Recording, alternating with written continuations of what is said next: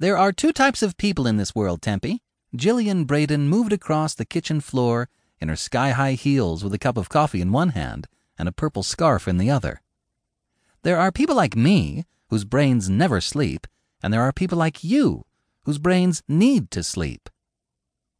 She wound the soft purple fabric around Tempest's neck and fluffed Tempest's long blonde hair. She'd made the scarf for Tempest's 6-year-old client who was undergoing chemotherapy. I could never hate you for being who you are. I love who you are. I just don't want you to think I'm ungrateful. Tempest set her guitar case on the floor and hugged her petite cousin, with whom she'd lived for the past 3 weeks. Thank you for making this. She's going to love it. She admired the scarf, then put it in her bag for her visit with Mary later that morning. After moving her children's music therapy business to Pleasant Hill, an hour-and-a-half drive with traffic from her home in Peaceful Harbor, Tempest had needed a place to stay, and Jillian had been gracious enough to offer her a room. She and her cousin were as different as night and day.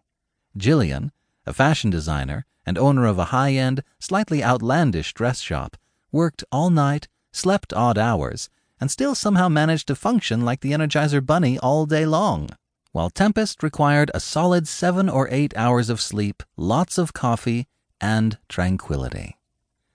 Jillian gulped her Diet Pepsi and set the empty glass in the sink. It was 7:30 in the morning, and she'd been up all night working on a new design. Unfortunately, her studio was above the guest room where Tempest was staying, and Jillian had a penchant for dancing while she worked. They'd lived together for 3 weeks, and if Tempest didn't get some sleep soon, she just might begin writing angry rock songs instead of the serene melodies her music therapy clients needed. So what's your plan? Jillian fluffed Tempest's hair again. She had a way of touching those around her, making them feel special and loved without appearing too handsy. Tempy had always been a little jealous of that ability. She wasn't cold by any means, but she was careful. Careful in life, careful with her emotions, and careful with herself. Too careful. At closer to 30 than 20, she was feeling hemmed in by her small hometown, and she had to admit, by her own careful nature. Moving to Pleasant Hill offered a fresh start for the direction of her business, and maybe, just maybe, the new town would expand her social life too. That is, if she ever got enough rest to actually enjoy going out and meeting people.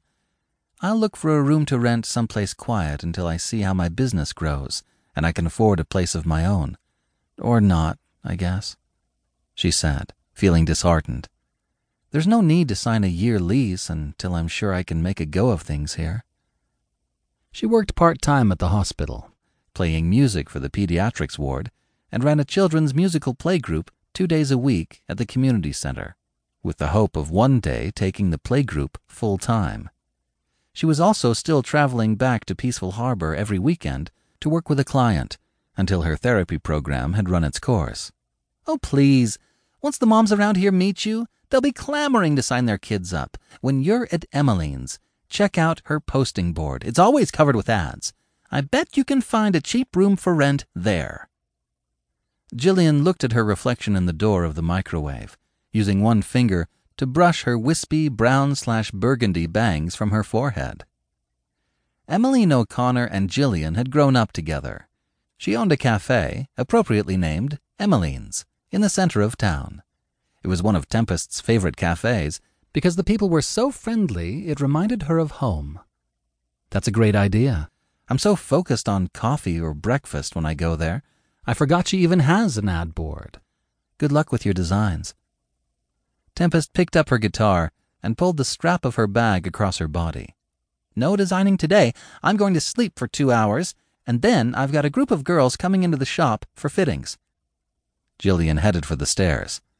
I don't want you going to strange houses alone, so call me if you find some place you want to check out. If I can't go, we'll grab one of my brothers. Tempy laughed as Jillian's voice faded at the top of the stairs. She'd never escape her cousin's overprotective nature. It was in their blood, just like being careful is in mine.